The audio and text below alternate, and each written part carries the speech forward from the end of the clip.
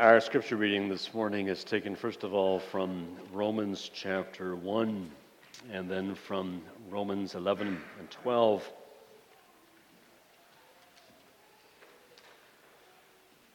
Romans 11, beginning at verse 18 of chapter 1. Hear the word of God.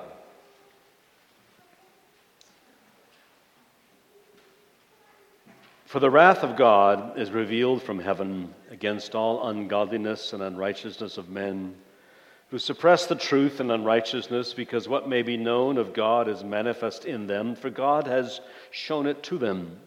For since the creation of the world, his invisible attributes are clearly seen, being understood by the things that are made, even his eternal power and Godhead, so that they are without excuse, because although they knew God, they did not glorify him as God, nor were thankful, but became futile in their thoughts, and their foolish hearts were darkened. Professing to be wise, they became fools, and changed the glory of the incorruptible God into an image made like corruptible man, and birds and four-footed animals and creeping things. Therefore God also gave them up to uncleanness in the lusts of their hearts, to dishonor their bodies among themselves, who exchanged the truth of God for the lie, and worshipped and served the creature rather than the Creator, who is blessed forever. Amen. For this reason God gave them up to vile passions, for even their women exchanged the natural use for what is against nature. Likewise also the men, leaving the natural use of the woman, had burned in their lust for one another, men with men committing what is shameful, and receiving in themselves the penalty of their error which was due. And even as they did not like to retain God in their knowledge, God gave them over to a debased mind to do those things which are not fitting, being filled with all unrighteousness, sexual immorality, wickedness, covetous, maliciousness, full of envy, murder, strife, deceit, evil-mindedness. They are whisperers, backbiters, haters of God, violent, proud, boasters, inventors of evil things, disobedient to parents, undiscerning, untrustworthy, unloving, unforgiving, unmerciful, who knowing the righteous judgment of God, that those who practice such things are deserving of death, not only do the same, but also approve of those who practice them. Then we turn to chapter 11. In between, the apostle has outlined at length the gospel of the grace of God of our Lord Jesus Christ. And in Romans 9 to 11, he's talking about the consequences this has, especially for the Jewish people, as well as for the Gentiles. And he says in Romans 11, verse 33, "Oh, the depth of the riches both of the wisdom and knowledge of God! How unsearchable are his judgments and his ways past finding out! For who has known the mind of the Lord, or who has become his counselor, or who has first given to him, and it shall be repaid to him? For of him and through him and to him are all things, to whom be glory forever. Amen. I beseech you, therefore, brethren, by the mercies of God, that you present your bodies a living sacrifice, wholly acceptable to God, which is your reasonable service. And do not be conformed to this world, but be transformed by the renewing of your mind, that you may prove what is that good and acceptable and perfect will of God. For I say, through the grace given to me, to everyone who is among you, not to think of himself more highly than he ought to think, but to think soberly, as God has dealt to each one a measure of faith. For as we have many members in one body, but all the members do not have the same function, so we, being many, are one body in Christ, and individually members of one another. Having then gifts differing according to the grace that is given to us, let us use them. If prophecy, let us prophesy in proportion to our faith.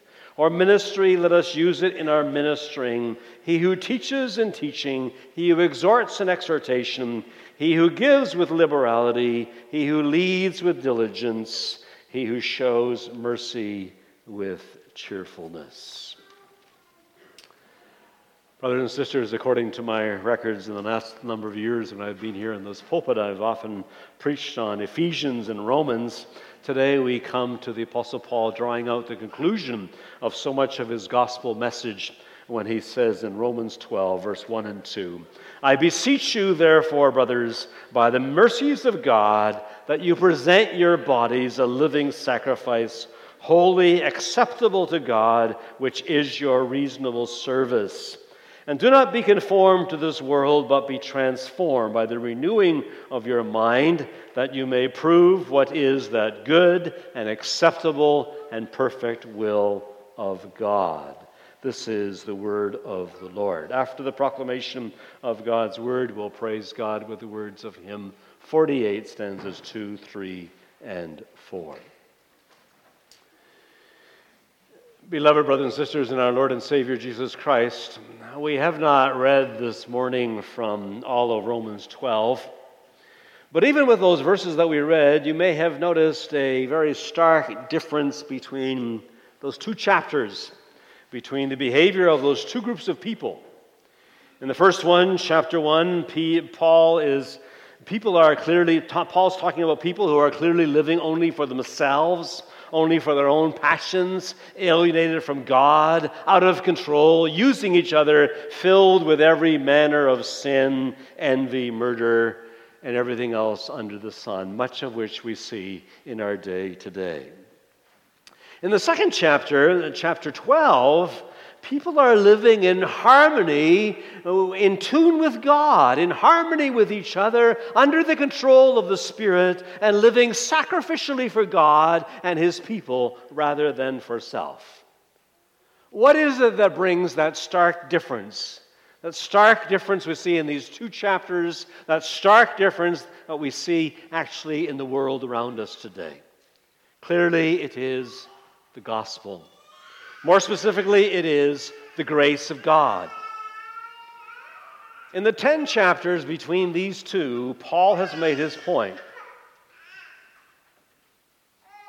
The grace of God, rather than encouraging or condoning sin, is the spring, the foundation, the origin of righteous conduct. Paul's opponents have wanted him to emphasize more and more law.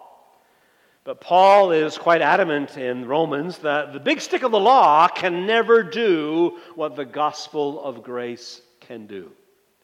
Truly, for Paul and the New Testament, religion is grace, ethics is gratitude.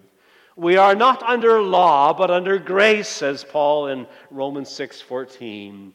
Law doesn't have much of an eye for grace, but grace cultivates and encourages lawful and Christian behavior.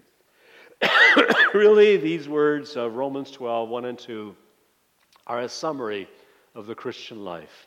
What is the Christian life all about? Paul describes it for us here. God's word comes to under this theme. The Apostle Paul urges God's children to be totally committed to God's service, presenting our bodies, first of all, changing our minds, and discerning God's will. So the Apostle Paul urges God's children to be totally committed to God's service. He talks about presenting our bodies, about changing our minds, and about discerning God's will.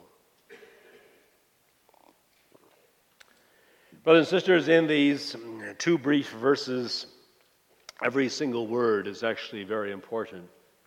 Paul is a master letter writer. I won't analyze every word, but let's pick a few. Notice, first of all, the word therefore. I beseech you, therefore. Whenever he uses the word therefore, you have to ask what it's there for. And it's always there for the purpose of drawing a conclusion. He spent 3 chapters talking about Jews and Gentiles, and now he's drawing the conclusion, the consequence. He spent 10 chapters talking about the gospel, and now he's drawing the conclusion. There's another word, the word brothers. We realize it's a deliberate choice of word as well. He spent the early chapters talking about tensions between Jews and Gentiles in the Roman church. And in chapters 9 to 11, he expanded on that as he wept about his kinsmen and talked about the olive tree's natural Jewish branches and the way in which we Gentiles have been grafted into that olive tree. But now all of that just fades into the background as he beholds Christ and he beholds the people of God in Christ, and he just calls them brothers. Actually, he says brothers and sisters, because the Greek word really means siblings. Siblings of Jesus Christ. Brothers and sisters. Siblings of Jesus Christ are now siblings of each other. Now all believers, irrespective of their ethnic origin, are brothers and sisters in the one international family of God, and so all have precisely the same vocation to be the holy, committed, humble, loving, and conscientious people of God. Here's the third word: by the mercies of God. Mercies. For 11 chapters, what has he been talking about but the mercies of God? What is the gospel but this? It is precisely God's mercy to inexcusable and undeserving sinners in giving his Son to die for them, in justifying them freely by faith, in sending them his life-giving Spirit, and in making us his children. As a matter of fact, mercy is a key word in Romans 9 to 11. 9 verse 15, God says to Moses, I will have mercy on whom I have mercy. 9 verse 16, so it depends not on human will or exertion, but on God's mercy.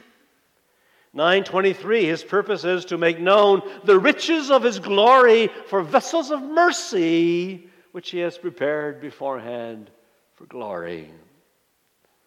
Put those words together and you see what Paul is saying. I appeal to you, I beseech you, brothers and sisters, by the mercies of God. To what? To do what? To present your bodies as a living sacrifice, holy and acceptable to God. Again, read it carefully. It's a climax, not just in Romans, but a climax in redemptive history. For centuries they have gone to the tabernacle and to the temple and to the priest and to sacrifice. What did they sacrifice? Not just any animal. They sacrificed animals, obviously, but not just any animal, but a holy, acceptable, unblemished animal to God. They did it again and again. But now Paul says, I urge you, by the mercies of God, to present not an animal, but to present yourselves to God in a once-for-all kind of fashion. Make the sacrifice that beats all sacrifices. Make the sacrifice that makes the sacrifices of the old covenant look like nothing in the sacrifice of our Lord and Savior Jesus Christ.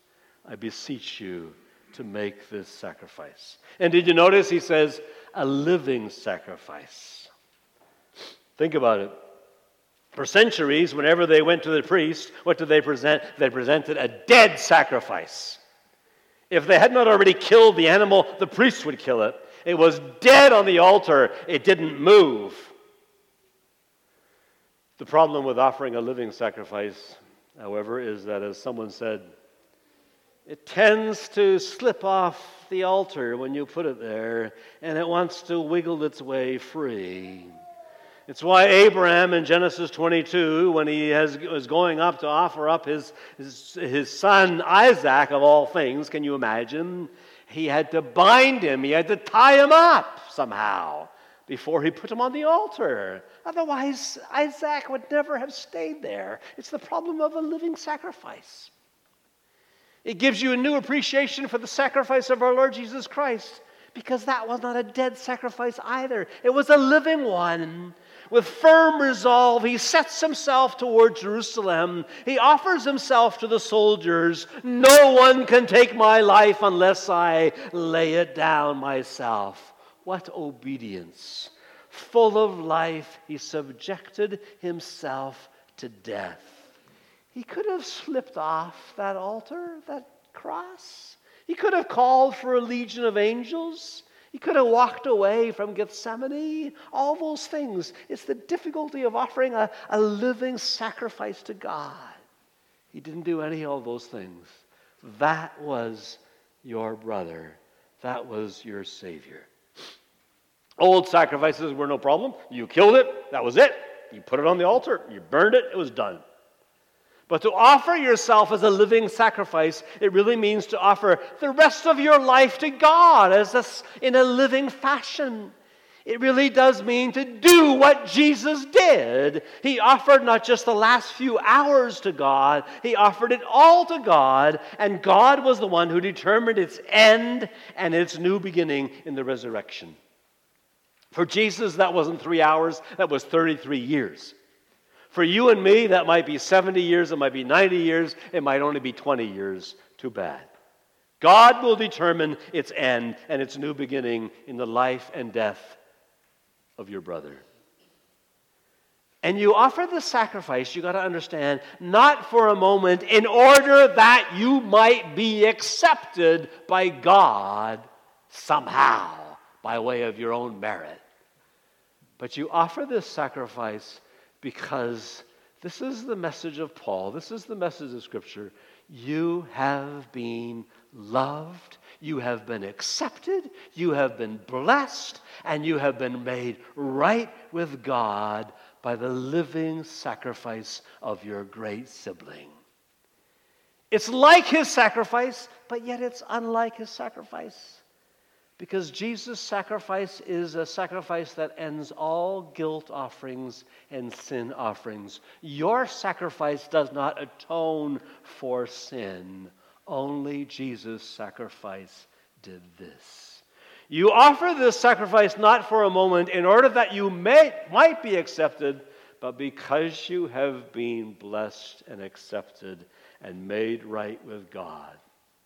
Never, ever let anyone take that away from you. What does it mean then to present yourselves as a living sacrifice? A living sacrifice means every day, every hour, every moment, right now, you have to deliberately, consciously, continually, and perpetually offer yourself to Him.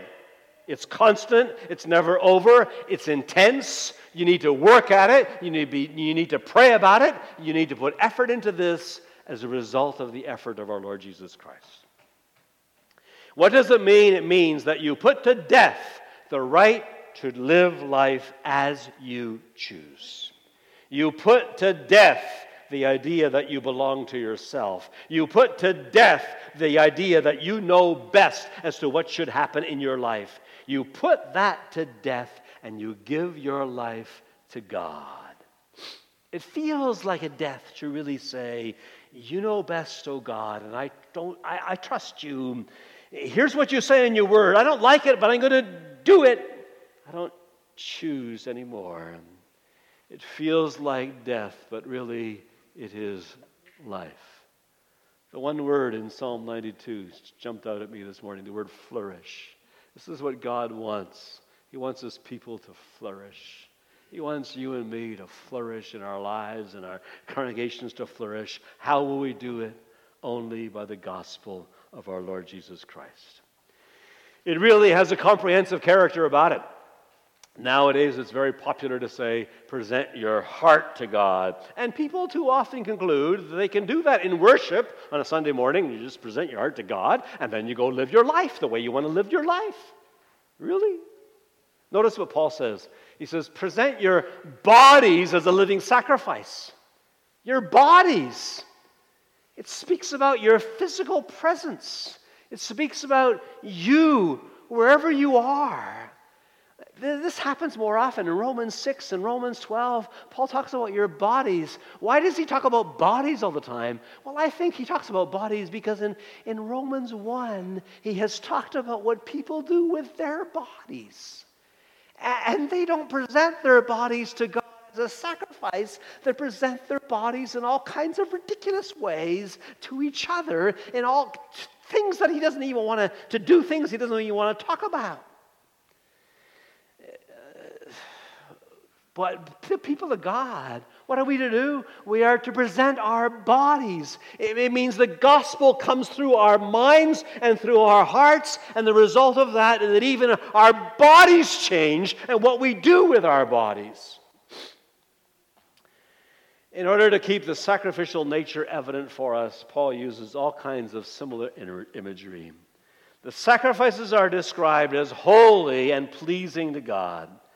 Just as no imperfect, blemished sacrifice could be given to the temple in the temple, so we too need to give our best. Just as the aroma of the offerings needed to be pleasing to God, so the aroma of our lives, what does it attest to?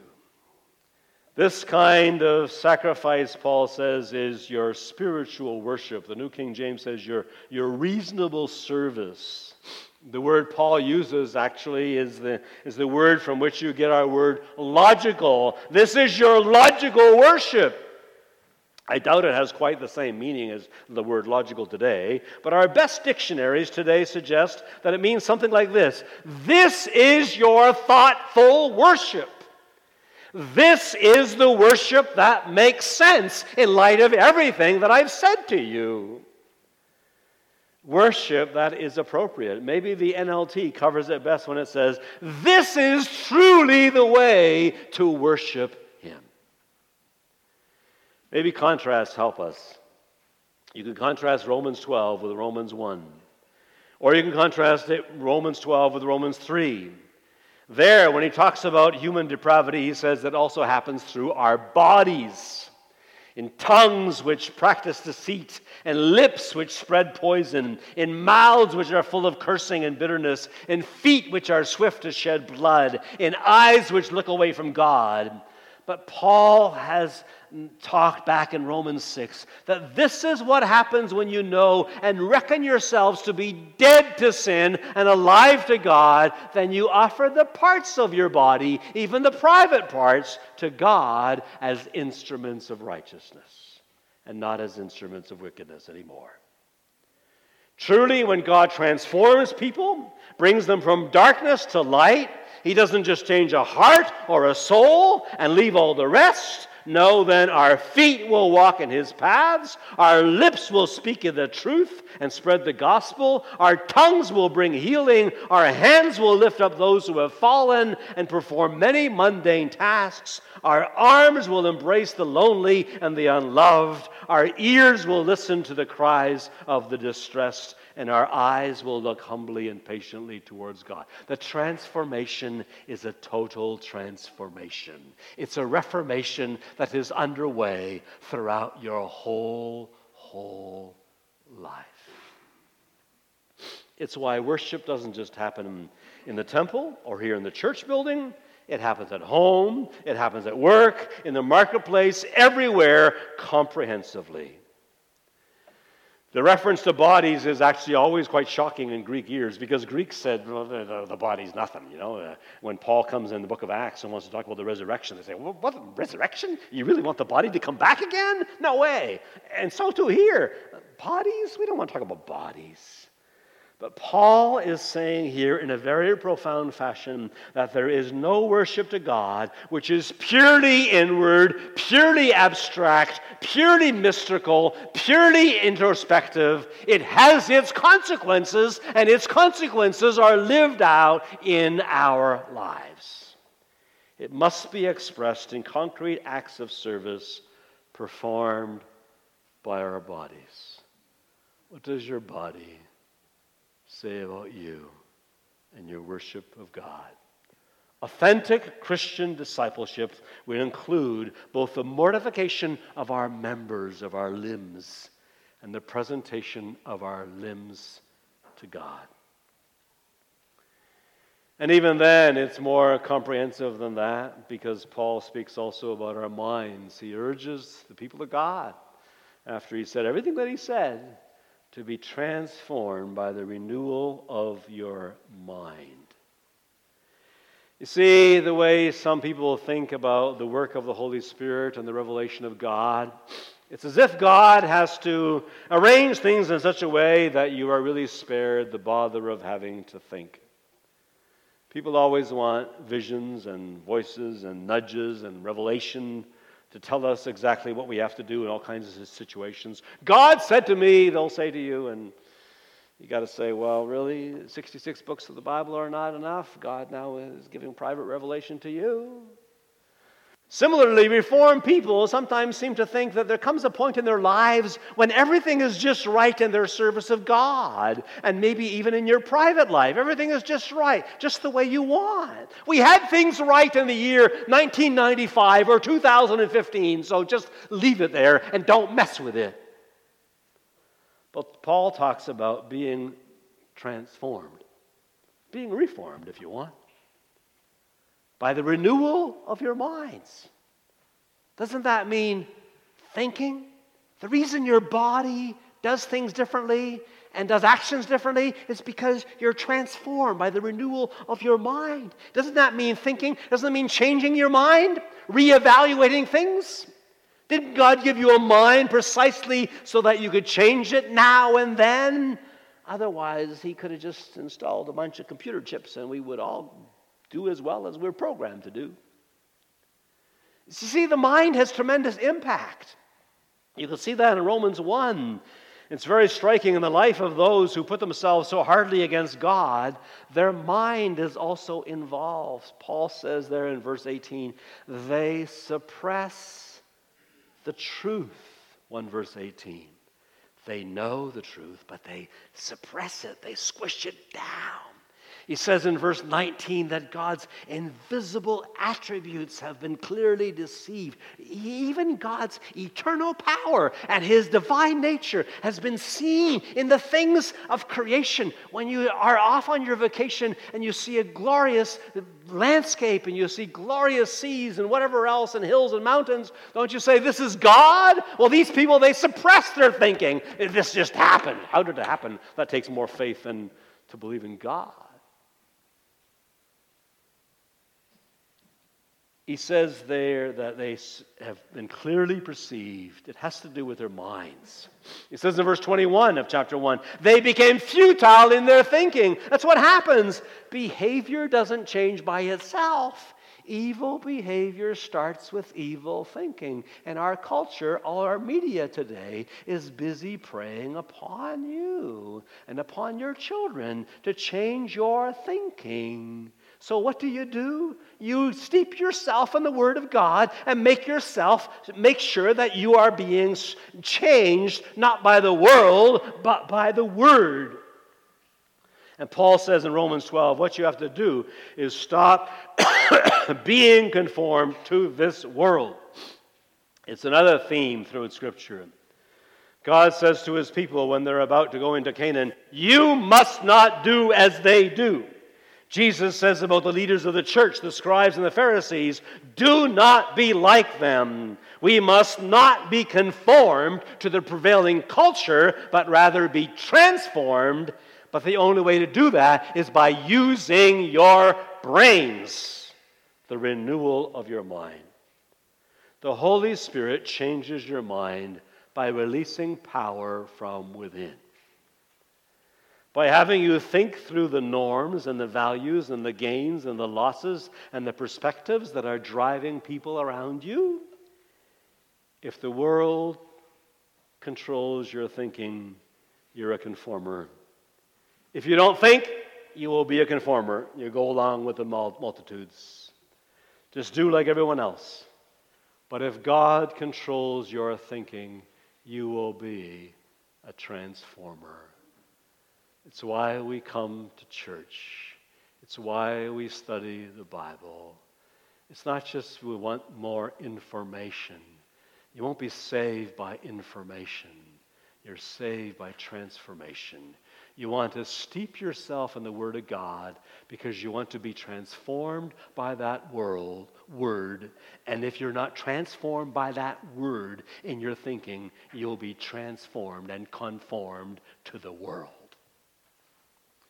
Paul is really saying at every point, how do you offer sacrifice to God at every point in your life? By at every point in your life, you have to say, since I am God's child, since my great privilege is to be bought with the blood of Christ, should I have this attitude? should I really hold to this position? Should I really bear this grudge?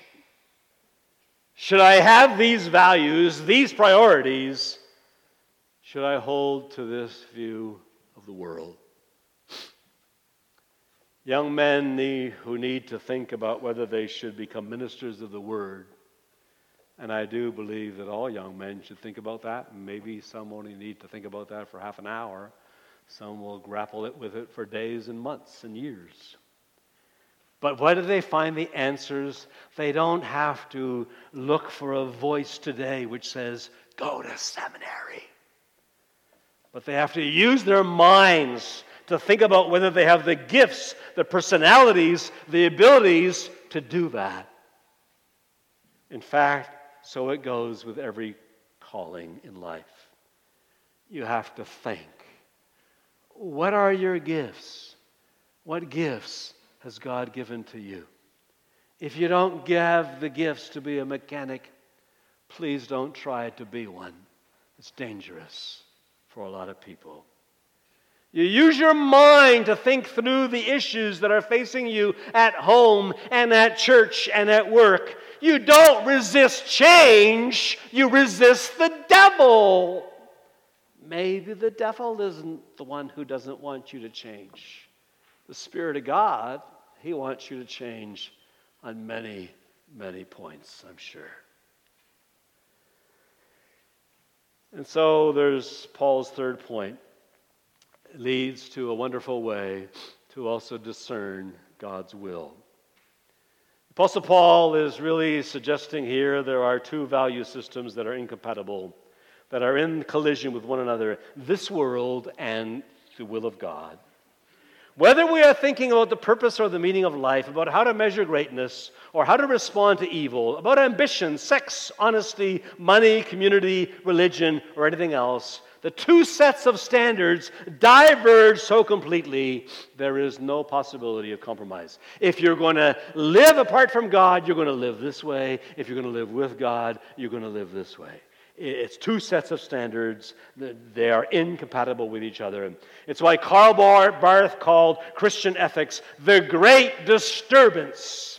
So violently does it challenge, interrupt, and upset the tranquil status quo. But the point is, when we are presenting our lives to God, surrendering entirely to Him as so many living sacrifices, then renewed minds, shaped by the Word and the Spirit of God, are able to discern and desire the will of God. The problem that I think Reformed people often have is that we imagine that everything is predestined, everything is determined, everything is in God's plan, and that therefore we don't have to use our minds and we don't have to use our wills. If you think that way, then really you should go home today and read chapter 3 and 4 of the Canons of Dort, because they talk about the will and they talk about the power of the Spirit. If you're not converted, then it's true you don't have a free will, but you should not confuse free will with will, because the Canons of Dort talk again and again, and Paul's talking again and again about the fact that you still have a will. You can will all kinds of things. You have to decide all kinds of things. You have to decide whether you're going to listen to me or not. Well, you have to decide whether you're going to go north, south, east, or west when you get out of here. You have to decide how you're going to observe the rest of this day. You have to decide. Everything is not predetermined. God, in His electing grace and His electing love, even factors in the fact that you will use your mind, you will use your will. That's how mysterious. But the canons very specifically say the Holy Spirit changes us so that our minds think differently and our wills think differently. Not in disobedience to God, not in obstruction to God, but in submission to God. And that's why the biggest problem with the will of God is not knowing what it is. Everybody wants a vision or a revelation or whatever else. In most cases, you know what you have to do. You know what you have to change in your personal life.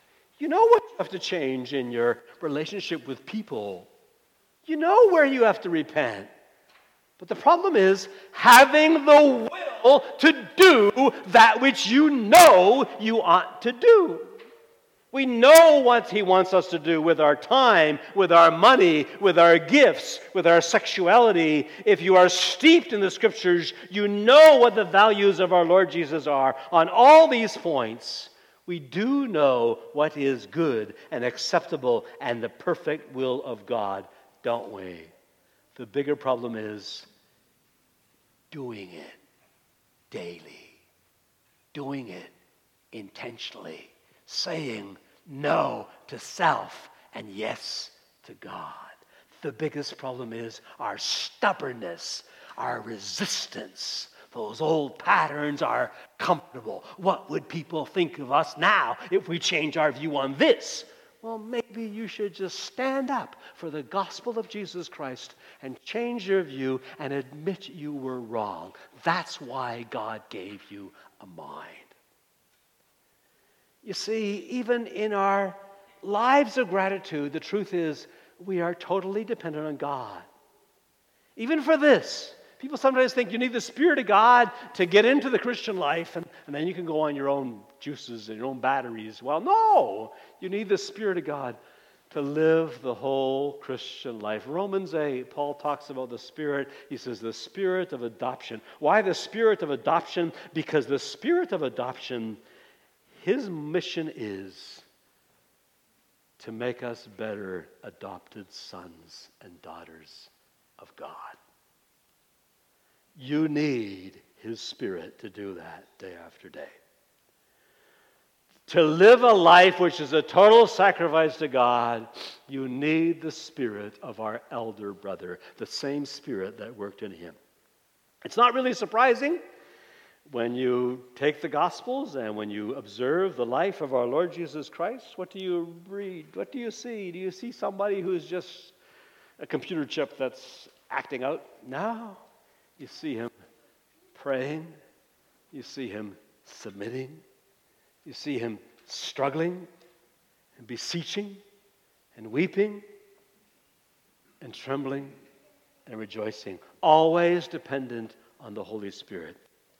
Well, then don't be surprised that in your life you need to do the same. You need to beseech God. You need to suffer. You need to be called to repentance. You need to pray. You need to submit. You need to do all kinds of things as you live out the Christian life. Because it's not easy to be a living sacrifice. It wasn't easy for God's Son. Why should it be easy for you and for me? But we'll do it. Not in order that God might love us somehow, but because in Christ he has loved us so very wonderfully. Won't you love him back with everything?